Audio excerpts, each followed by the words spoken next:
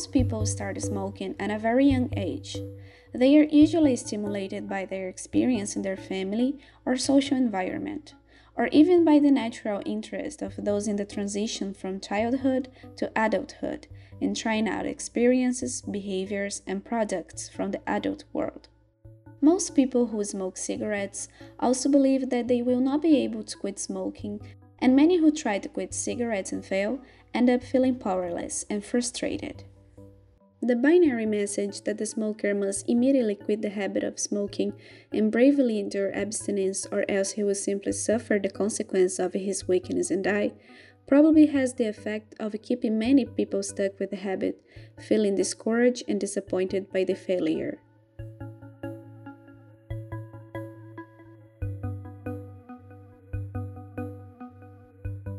If you or someone you love smokes, you will want to know what tobacco harm reduction is.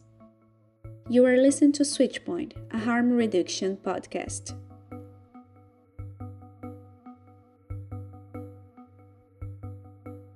Access to information is a human right, and especially in the field of health, we all need authentic and reliable information, a set of data with great factual precision and no dogmatic nuances. Harm reduction is a relatively self-explanatory concept that focuses efforts on minimizing risks and damages, and not on dictating or supporting prohibitionist efforts to eradicate behaviors and products.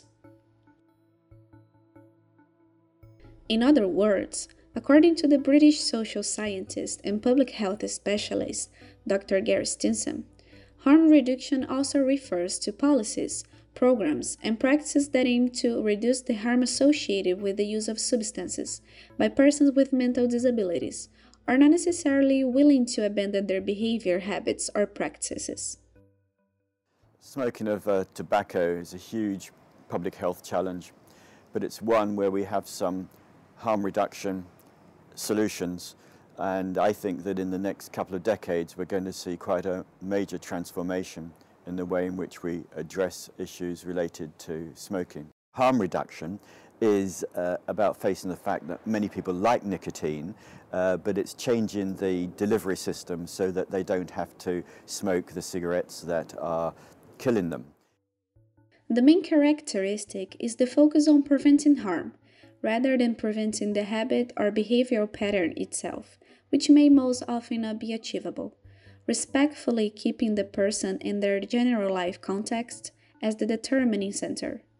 The harm reduction perspective allows people to find safer and healthier options while maintaining the dignity and responsibility of their choices.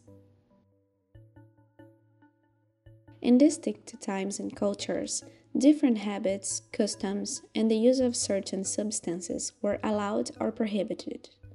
Targets of prejudice, stigmatization, or even criminalized, as currently are cocaine, heroin, MDMA, and nicotine itself.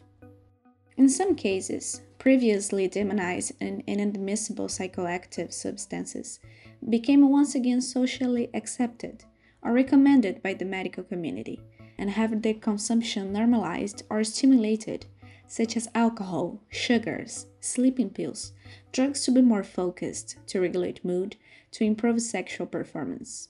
That is, to modulate life according to our needs. A few decades ago, the main advertisement for a famous cigarette brand was being recommended by doctors around the world. Today, we know that smoking is the leading cause of non-communicable disease worldwide. In fact, we've been used to hearing for a few decades that smoking is probably the biggest cause of preventable mortality. Dr. Stimson recalls that, in global numbers, 1.1 billion people smoke tobacco every day, 80% live in low and middle income countries, and more than 6 million people die directly from a smoking-related illness each year. The estimated 1.1 billion smokers globally deserve a better deal and better options. We need to hasten the demise of combustibles and encourage the switch to safer, non-combustible ways of using nicotine. Evidence from many countries now shows that the availability of suitable, safer products helps people to switch from smoking. Despite decades of effort in tobacco control, the World Health Organization estimates that by the end of the century, 1 billion people will have died from tobacco-related illnesses. However, the global health advocate and former WHO cabinet director, Dr. Yach, cautions that if we take advantage of new technologies to stop smoking and reduce harm, we can expect 3 to 4 million fewer annual deaths from tobacco in the next decades. By either having a medicated product like a nicotine replacement therapy, or an e-cigarette, or a heat-not-burn, or a snus product, recognizing that it's the combustion that really does most of the killing, the burning. You roll something up, light it, and stick it in your mouth. The stuff that's burning and kind of makes sense is the stuff that really kills you, not the nicotine. And we're going to come back to that just now, because it's a fundamental point that was understood by the tobacco industry in the 60s, written about by academics like Mike Russell in the 70s, when he made the point that smokers smoke because of the nicotine, but they die because of the tar and the smoke. That simple fact from 40 years ago is still not fully understood, yet has profound implications for how we lower risk over time. We know that safer nicotine products are just that. They are safer than getting nicotine by burning tobacco. We know that people want to use these products with proof of concept from many countries that tobacco harm reduction works. The obstacles are the rich foundations with a myopic view of tobacco control, which create divisions where none should exist, and international organisations likewise wedded to a narrow view of what can be done. There's too much fear and hatred in the field.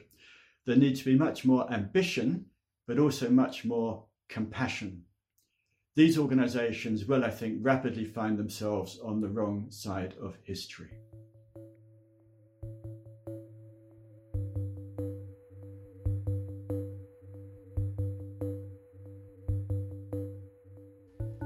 The tobacco harm reduction proposal recognized that nicotine is one of the most popular drugs in the world, that most smokers would like to quit the habit but have difficulty, that many feel incapable, and others simply do not want to quit smoking because they like the effects of nicotine.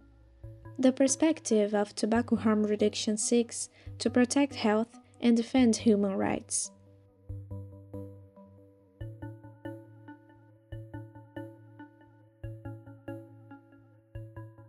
In the next episode, we'll talk about news and anti-news, discuss concepts and approaches in the journalistic field, and some communication phenomena that have become more powerful and detrimental to harm reduction policies in recent years: misinformation, disinformation, and fake news. You have listened to Switchpoint, a harm reduction podcast. Visit our website, switchpointpodcast.com, and check the extra content for this episode. The Switchpoint podcast is funded through a personal global tobacco harm reduction scholarship awarded by Knowledge Action Change.